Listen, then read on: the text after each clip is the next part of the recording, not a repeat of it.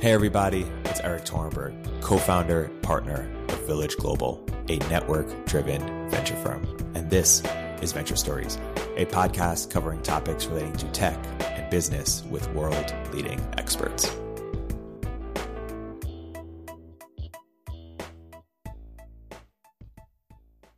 Hey everybody, welcome to another episode of Venture Stories by Village Global. I'm here today with one of our very special portfolio CEOs, Blaine Hatab of Distru.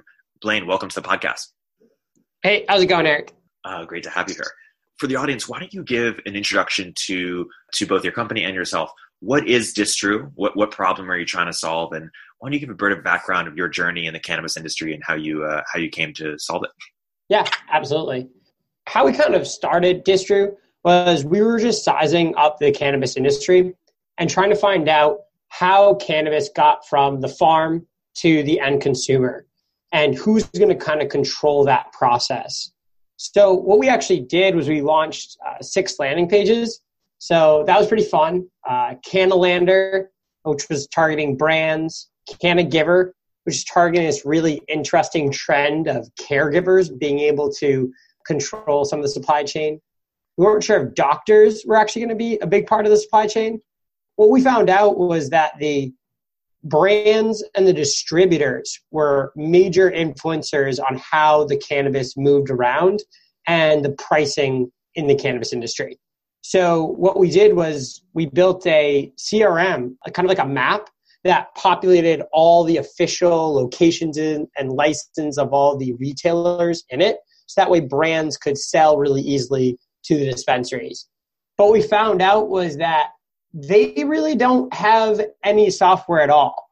These guys are using Excel, QuickBooks. So we had to really build an inventory management tool on top of this.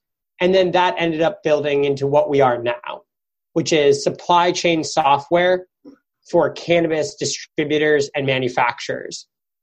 So we cover everything from source to sale. So that's their procurement, their inventory management, their production, their sales, their CRM, and how they intake the cash too. And zooming back out, how did you even get in the cannabis industry in the first place? Yeah, so I came from a software background originally. So I did consulting and I did engineering at different organizations.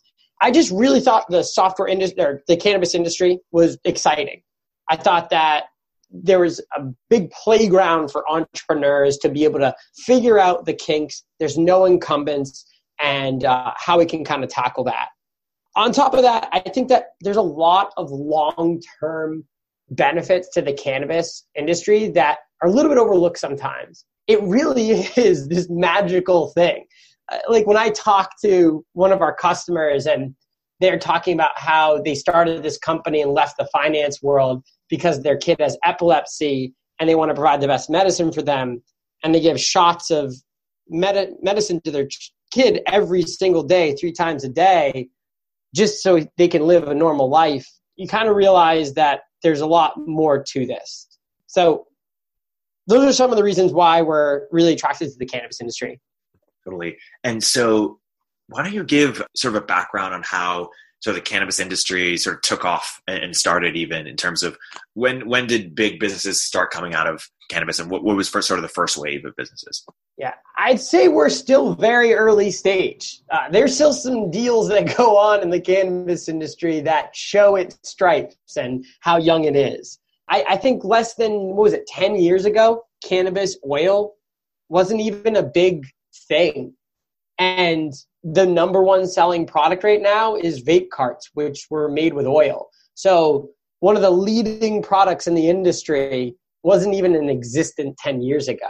But I'd say that we are on that cusp point. Money is starting to pour in. It's going into these big Canadian companies that are then funneling money into America. You have these big real estate players and also these vertical funds that are trying to buy cultivation, retail, manufacturing. Those are kind of the biggest players. So in America, MedMen's a good example. They're a $1 billion+ market cap company that owns like 13 retail chains. Canada, it's Euphoria, Cannabis Growth, Privateer Holdings. They own the cultivation, retail, manufacturing. And in America, I'd say that MedMen's probably one of the bigger ones, but there's like a new company called Tilt Holdings. They're a combination of some software and a few other players. But these types of companies are definitely starting to come up. These holdings companies are on the rise. Let's go into sort of each subsector. You named a few, and talk about sort of how they work and some of the big companies in the space, and make any analogies to any other industries that could be helpful to for people to understand. Like, is it winner take all? What separates the people who are winning from those who don't? Is it exclusive relationships? Is it customer experience? Can you navigate go deeper into some of these subsectors? Yeah, let me first just explain how the supply chain came to be and go from there, because that's kind of how I think about it. So originally it was Colorado that legalized, and they just had the most basic kind of implementation that you could have. It was, you have one license, you have to grow your marijuana, and you're the one that sells it. And that was kind of how it started out for a long time. And then the other states kind of followed suit with that. Over time, that makes no sense. Target does not make all their products. So they started to separate out licenses, make licenses in the middle for the people that are making these vape cartridges and brownies, and start to, make a ecosystem that looks a little similar to the alcohol industry or the pharma industry. And California was the first one to really put a flag in that and say distributors and manufacturers are first-class citizens and will be legally required to be a part of the supply chain before cannabis gets to the retail. And they did that from a testing perspective. They want to make sure product is clean before it gets into retail stores.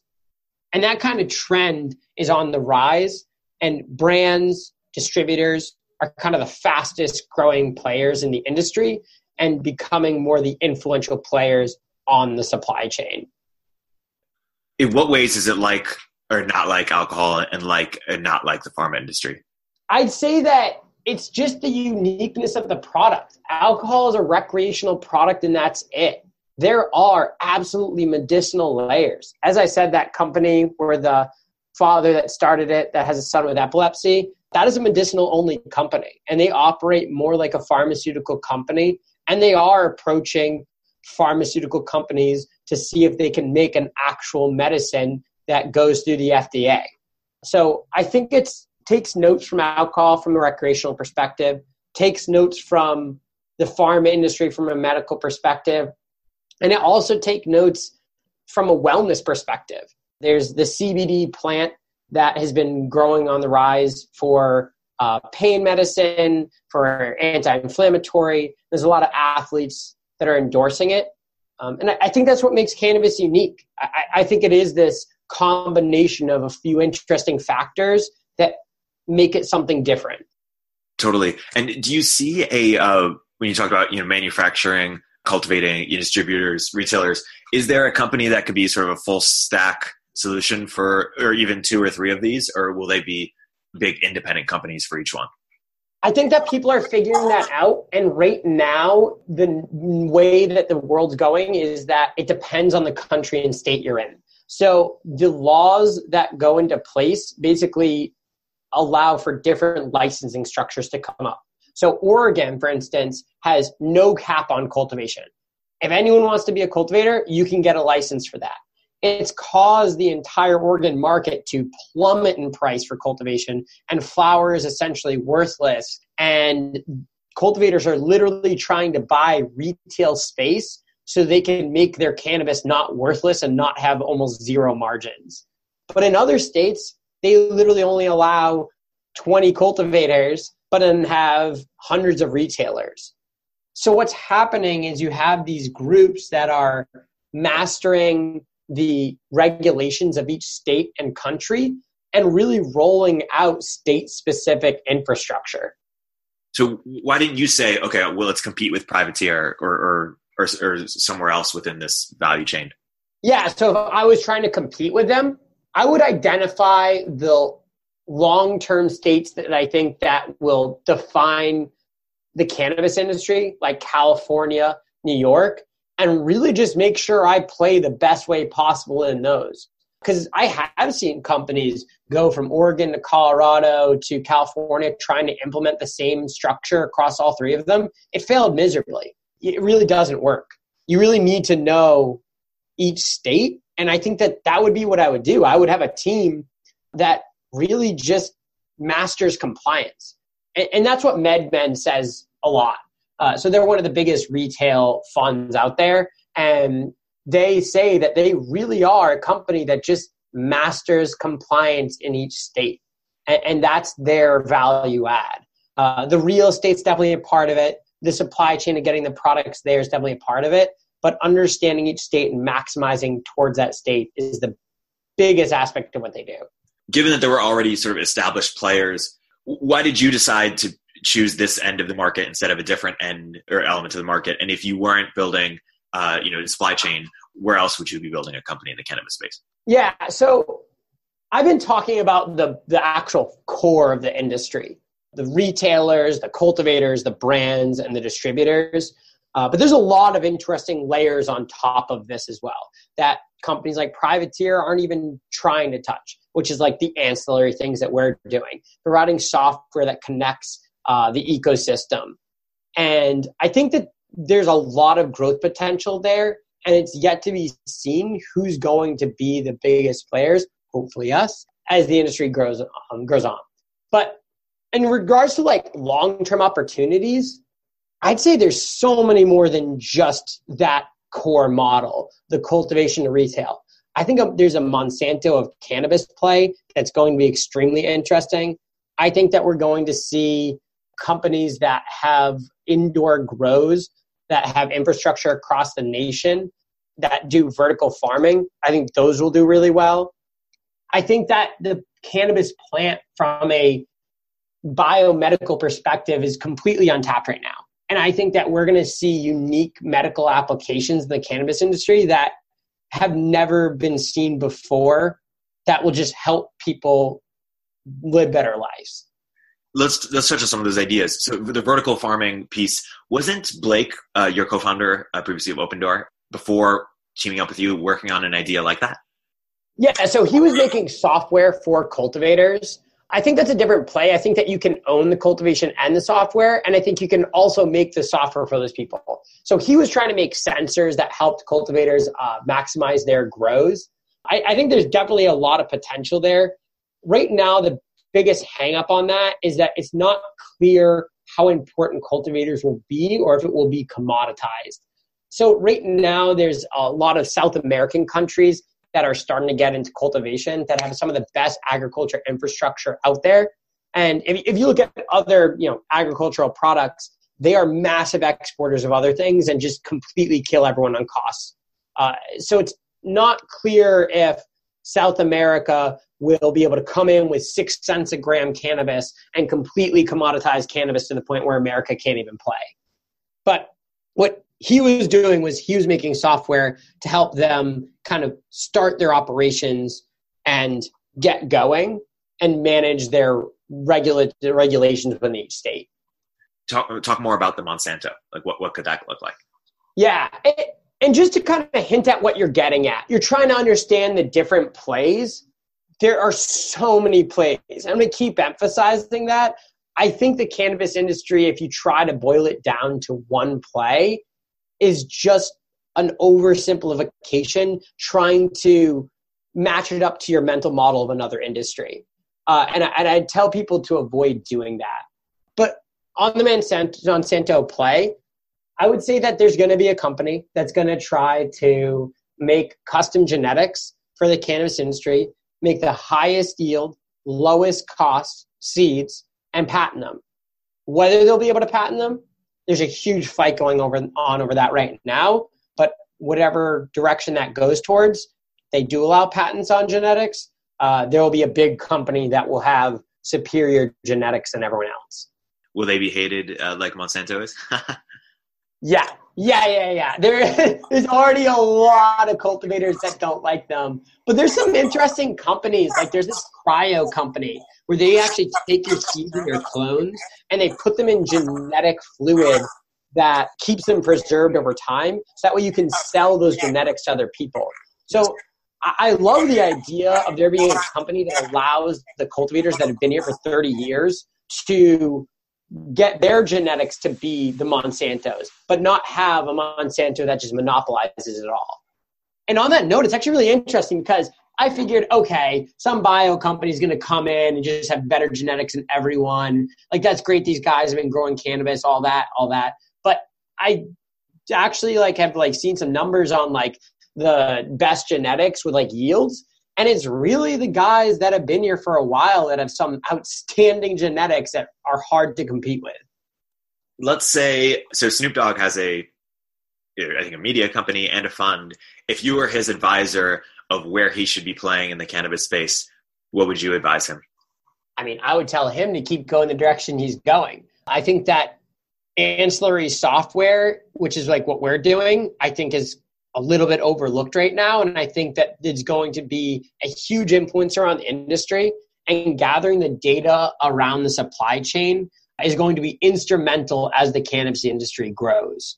The players that will be able to facilitate federal legalization, when federal legalization happens and then all the states can interact with each other, software is going to be instrumental for that to become kind of what it will eventually become. So, I mean, I would say stay in his lane. He's investing in Metric, which is the software provider that works with the states that require every operator to report every gram of product that goes out of every operator's facility. They're investing in marketplaces. They're investing in software similar to us that manages the compliance and logistics. And I think that direction's a really strong play.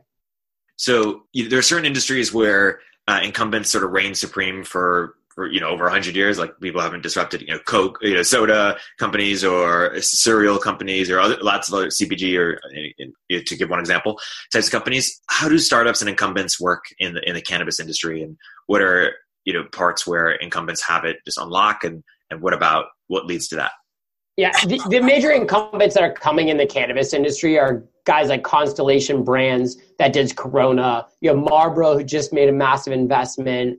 You have Miracle Grow making massive investments. I think Bear, they were trying to come in. I can't remember if they actually did eventually come in. But a lot of them are funneling money into Canada, and then that money trickles down into America. So that's kind of their safest outlet for their money. And those Canadian funds, as I said, are coming to America and making investments and buying companies up. So where else do you see opportunities out there in terms of for people out there who are looking to build businesses in the space? Where else might you point them?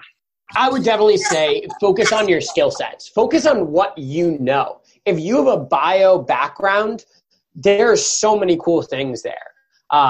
There's this one company. They're making yeast for cannabis. So you basically lab grown THC. It's kind of like Impossible Meats. So they do GMOs and yeast and make the meats that they sell. There's a company that's doing that for THC. And they want to work with the pharma industry to be able to provide perfectly exact levels of THC that does exactly what they need for their medical products. If you know software, I think that there's, as I said, massive opportunity to be able to direct how the supply chain comes to fruition.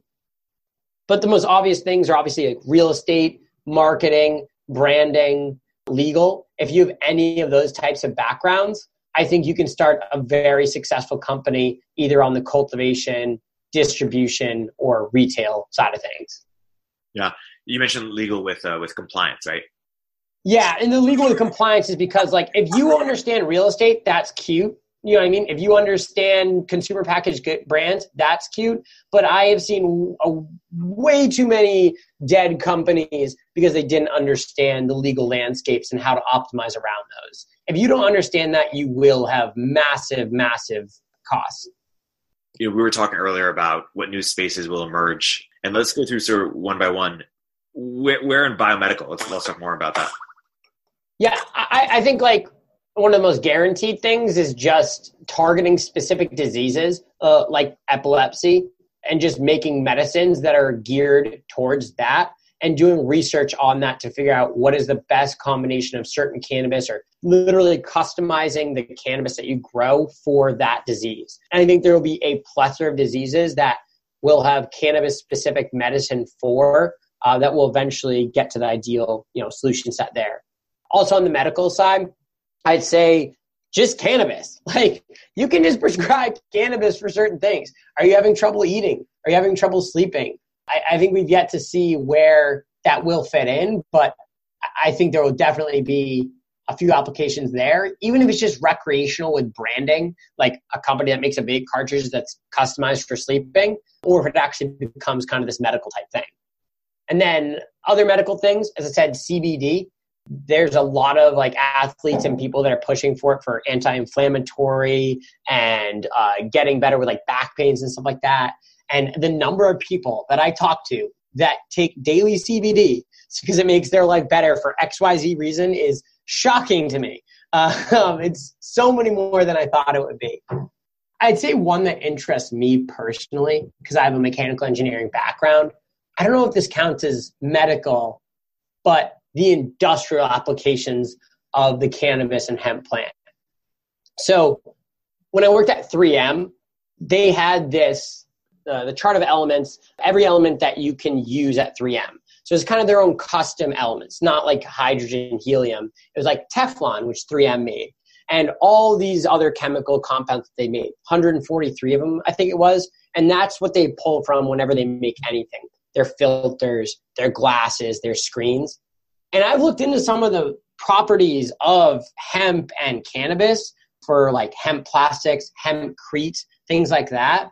And I don't even think we've scratched the surface there. And I think there's a potentially multi-billion, if not potentially trillion-dollar opportunity just there if it does turn out to have properties that are better than any other material. Totally. Why don't you give some color on CBD and where the opportunities there are?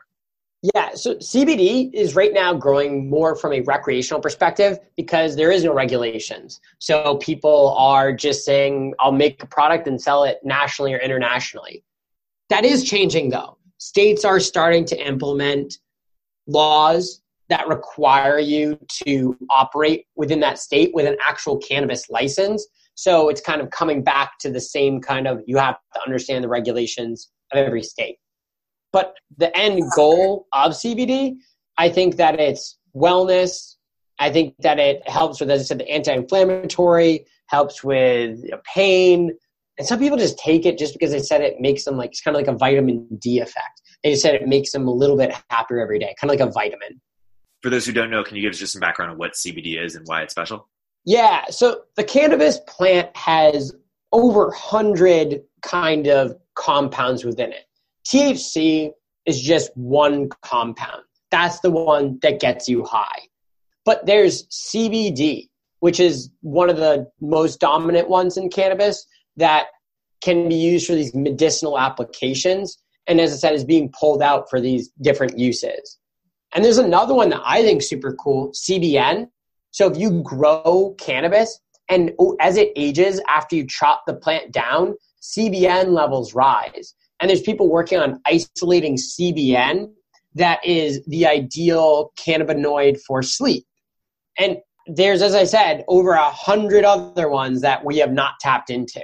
So we're going to see what other ones have merit, but CBD and CBN are probably the more popular chemicals within there. And you also put here hemp-based things or hempcrete type things? Yeah, so the hempcrete stuff, I think that if it works, it will be massive. That's the biggest thing. I think that if you could get a company like 3M and they figure out a certain application with hemp that it is just superior and more cost effective to use, that it will completely replace certain things. I don't know what it is and no one does. More research needs to be put into it. And the problem is that not many companies are taking those risks on researching those opportunities because they don't even want to bother. They don't even want to try because it's risky and there's laws and laws change. But once companies like 3M start doing research and saying like, hey, let's try to make hemp plastic because hemp has better tensile strength properties. It has better mold properties. It has better fire retardant properties. We'll find out where it will apply. So on the hempcrete note, hempcrete is like mold resistant, water resistant, all these great things that allow a building that's made on hempcrete to last a lot longer than a standard house. So that's just one current application, but I don't even think we've scratched the surface on that. You mentioned new opportunities regarding distribution. Can you say more about that? Yeah, that's the what's right in front of us. If you want to look at where the cannabis industry is just heads down looking at right now, it's the fact that markets are coming online. No one has dominant control over the retail, distribution, and cultivation, and big players want control over it. So if you can help the supply chain of the industry mature and develop, so thousands of retailers in California, and you can help cannabis get to those thousands of retailers on time, efficiently, cost effectively, and within the regulations of the state, either from a software or an operational perspective, you're providing immense amounts of value. And that's true across the entire nation right now. Totally. And so when you say coming online, what's it going to look like? Am I, going to be on an Amazon-like site and just order and it comes? Or, I guess ease is one push delivery, right? Like what's it going to look like from a consumer perspective? Yeah, I mean, Ease definitely got a lot of traction in the main, like LA and the Bay Area kind of stuff.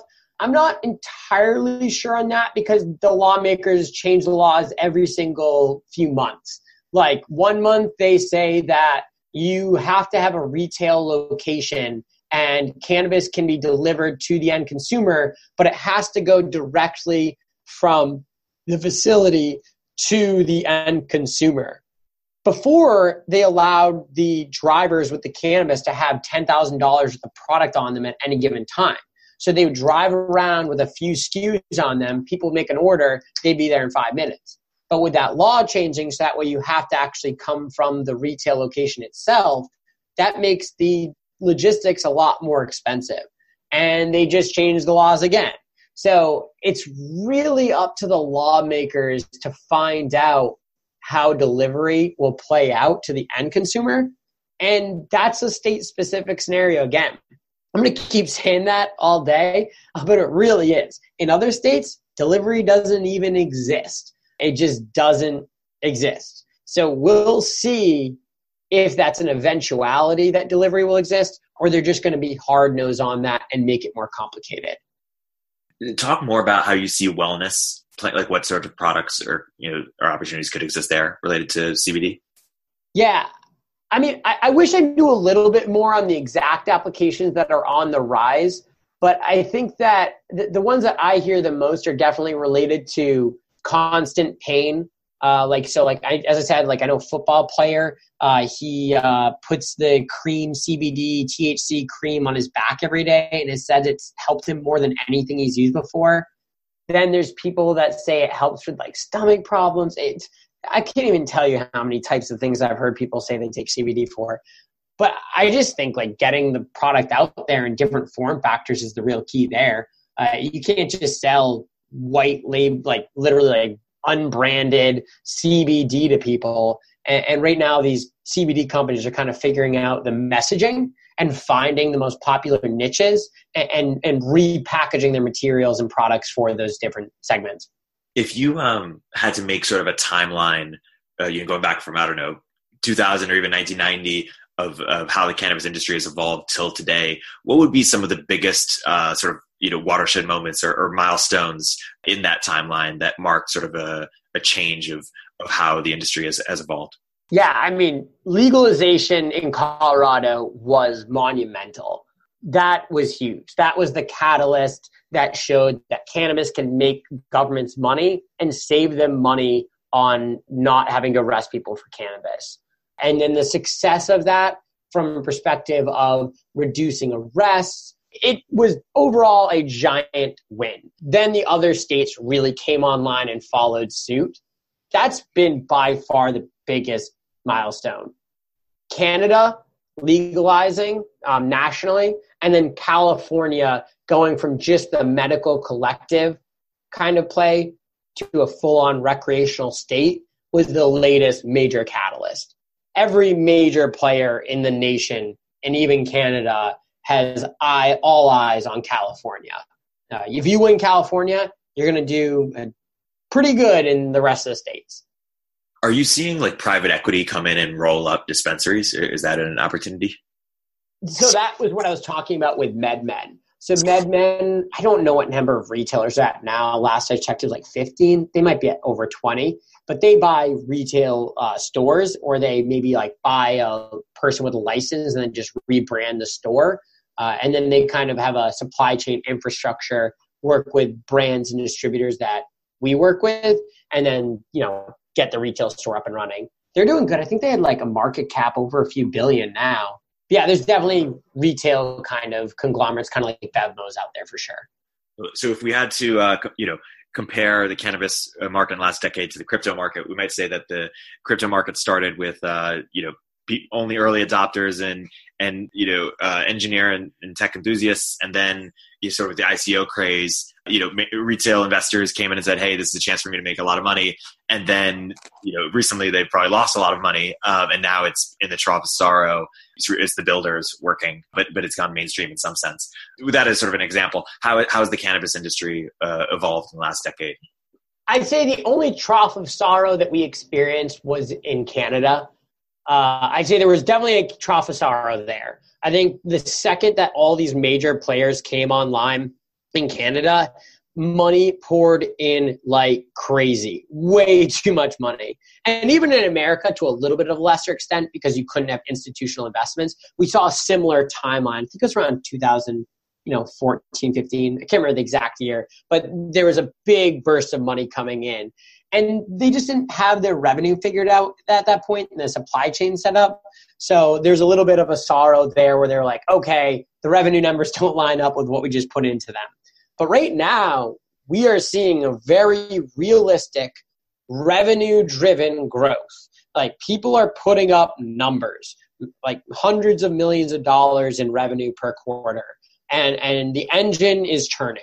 And I'd say that we're seeing a real industry in the very early stages with people taking some calculated bets. But I would expect that we're in the beginning stages of where it's going to go. So have we not experienced the equivalent of an ICO boom yet? Or is it it's sort of pre that? I definitely would say that it's pre that. I think it depends on, as I said, like the place. Like, I think Canada is where a lot of maybe the ICO boom could be. But here's the thing. These guys are posting up their numbers like, Cannabis growth and Afria and Privateer Holdings. And the numbers are there. It's kind of like there was this big explosion of money coming in. And then they were like, hey, there's actually revenue here. So I would say it's not quite like the ICO because they kind of backed it up. So I would say that trend is going to continue. I don't see any major players right now that I keep tabs on not growing. And I think that they are going to keep growing. I think that the smaller players are going to get weeded out. And I think that consolidation is going to happen. But the major people are going to see a lot of long-term success. And from a legal perspective, the people who have licenses around dispensaries, is that going to be seen in the future like the equivalent of the taxi medallion, like something that will be disrupted and not exist? Or is that a different analogy? Great question. I don't know exactly how that's going to play out. And the biggest thing I'm thinking about right now is how federal legalization is going to affect that.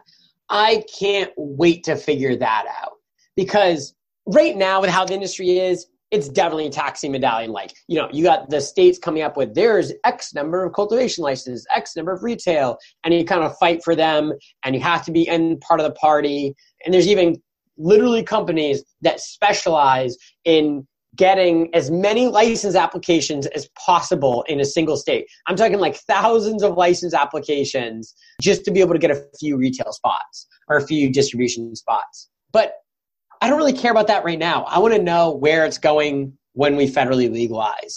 Will they still enforce these borders? Will we allow interstate commerce? That, to me, is going to drive a lot of how the industry grows, because Oregon, for instance, has 3,000 grows growing cannabis for a fifth of the cost of Massachusetts. If there's borders opening up, that's going to disrupt entire states, and certain companies will just collapse within seconds.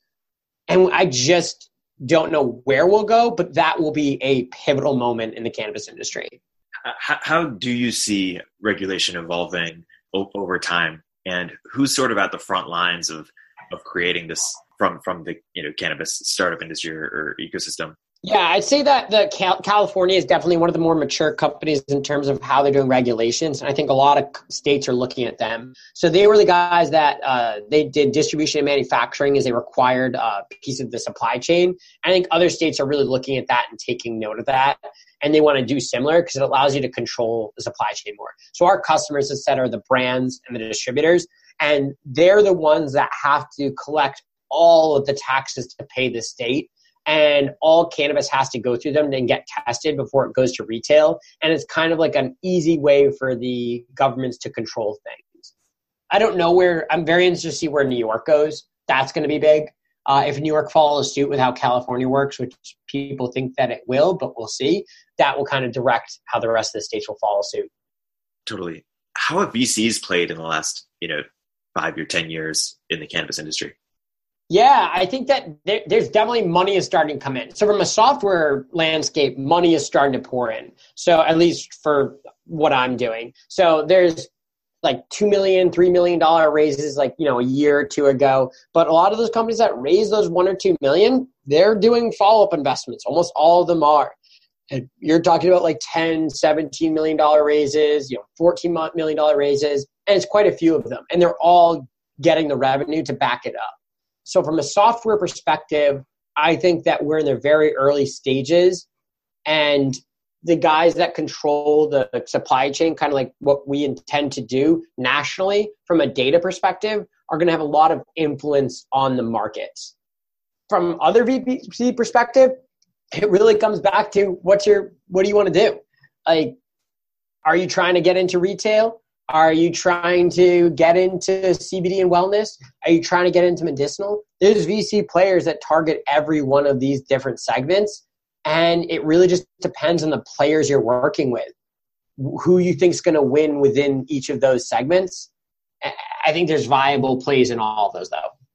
So let's pretend that we've started a VC firm in space, and we started it maybe 5 years ago.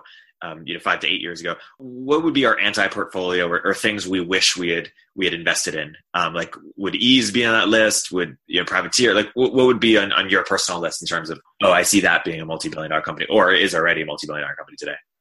Yeah, I think it depends on the size of your fund and how deep your pockets are going to get. That matters a lot. That matters a ton.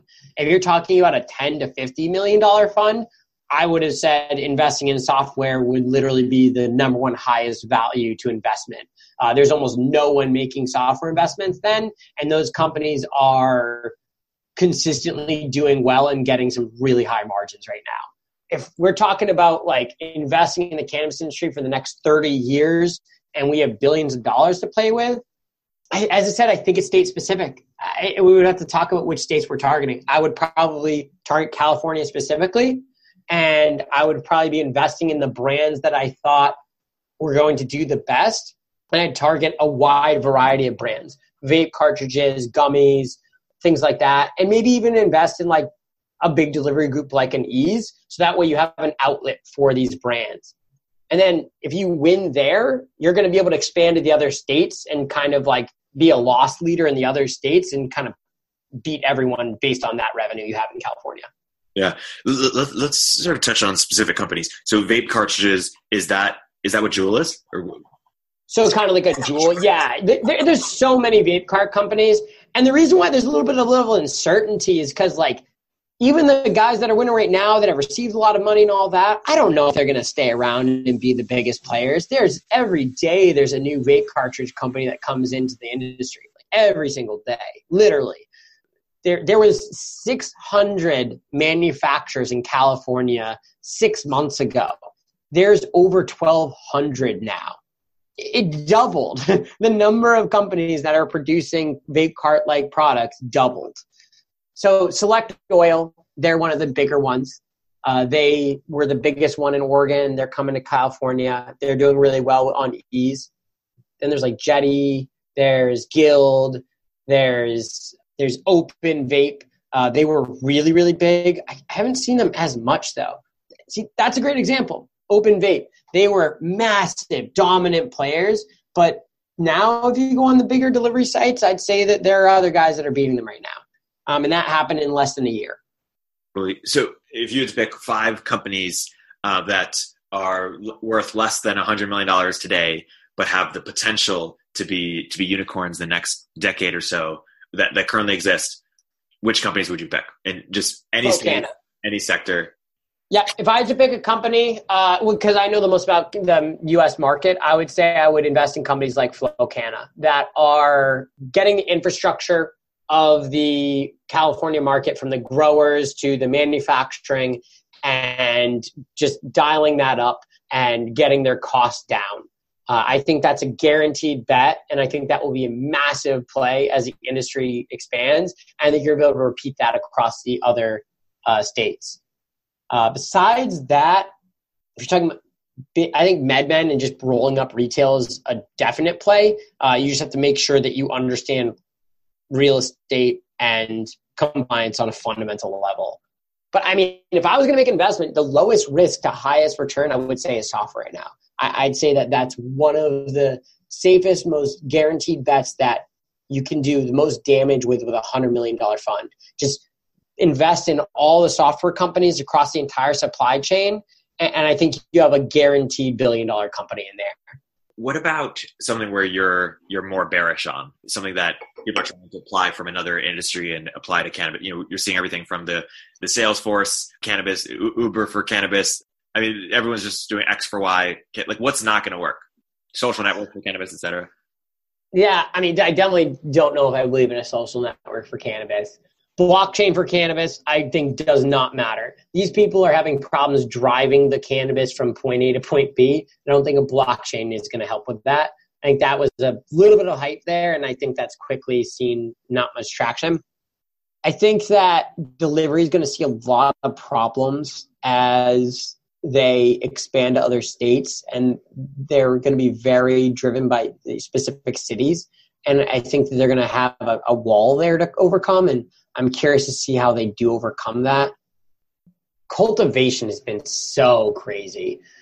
Some players are doing well, but I'd say cultivation has been one of the choppiest investments just because there's so many people doing it. And one day you're the biggest cultivator, and then the next day you find out that there's a company coming in buying 10 acres of cannabis, of cultivation and growing. And then the next day you hear that it's 40 acres. So I think that there was a lot of investments in cultivation that quickly got one-upped within less than a year. And then a year later, those got one-upped. And I think that has been a very ugly fight. Zooming out a little bit, what's another prediction you have for the future for the next 5 to 10 years in the cannabis space? I think that it so depends on what you want to focus on. If I had to choose a single prediction, it depends on which lens you're looking through. I think a guaranteed prediction is consolidation is going to continue to happen. And these brands that are doing well in a single state, like Colorado or California, are going to expand to the other states, rinse and repeat, and start to have 10 plus state traction. And that is not where the industry is at right now. The biggest brands are in 2, 3 states, 4 states. And that is a guarantee. You will see national exposure for these big players. What do you say to people who say that, yeah, cannabis makes sense for people who have severe health-related issues, but if you don't have those, it's not healthy for you to be smoking or ingesting in some form? What do you say to those people? I'd say that it just depends on you, and I think that it's just like alcohol. Just because alcohol is legal, like alcohol does damage you and do bad things to you, but it's not quite black and white like that. And I think that making it illegal for that reason's not a good idea. And I think that personally, I can say from experience with like my usage of cannabis, it has been immensely positive for me. And it is affecting my life in a very positive way for my usage as I've grown up. How so? So I am very high energy, extremely high energy. And there was a phase in my life where I was a little bit too high energy, and cannabis really helped me channel that. And I think there's a stereotype that you can't learn well smoking or being on cannabis. I got really good grades in college while I was smoking pretty regularly, and helped me calm down and channel my thoughts. So that's my personal experience. Obviously, it's not going to work for everyone. I don't say, everyone go get high and go learn. But it did help me a lot. And I think having the access to that for you to figure out your own life and how it applies to you is really important. Yeah. And with just a few minutes remaining, why don't you give sort of a closing, maybe history of why it was illegal in the first place and where that comes from? Yeah. So everyone should know at least a tentative idea of the story, but I'll kind of rehash it, which is there was the reefer madness era. I see the theory where they said that the person owned a logging company, and they were making paper, and they didn't want the hemp industry to thrive because it would compete with them. I don't know how much merit there is to that, but there was a big hoorah around anti-cannabis from a social perspective, and they ended up banning it kind of in that prohibition era. And we're just kind of lingering off of that. We're just basically, people say no to cannabis, it's not good for you. And now we're just realizing that it's all good. We can have cannabis. It saves people with epilepsy. It has medicinal perspective. It can help you sleep. We can apply it to plastics. We can use it for yoga. There's benefits there. Blaine, for people who want to learn more about Distru and follow your work, where can they learn more and get in touch? Yeah, so you can email me at blaine@distru.com, Blaine, Distru, Distru. You can check out our website to learn more.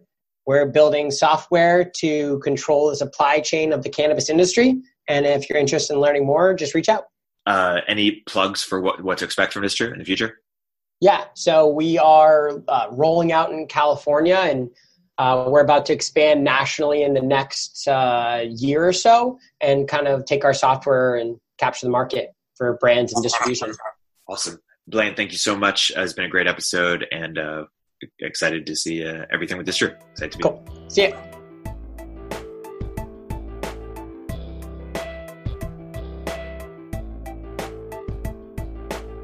If you're an early stage entrepreneur, we'd love to hear from you. Please hit us up at villageglobal.vc/network catalyst.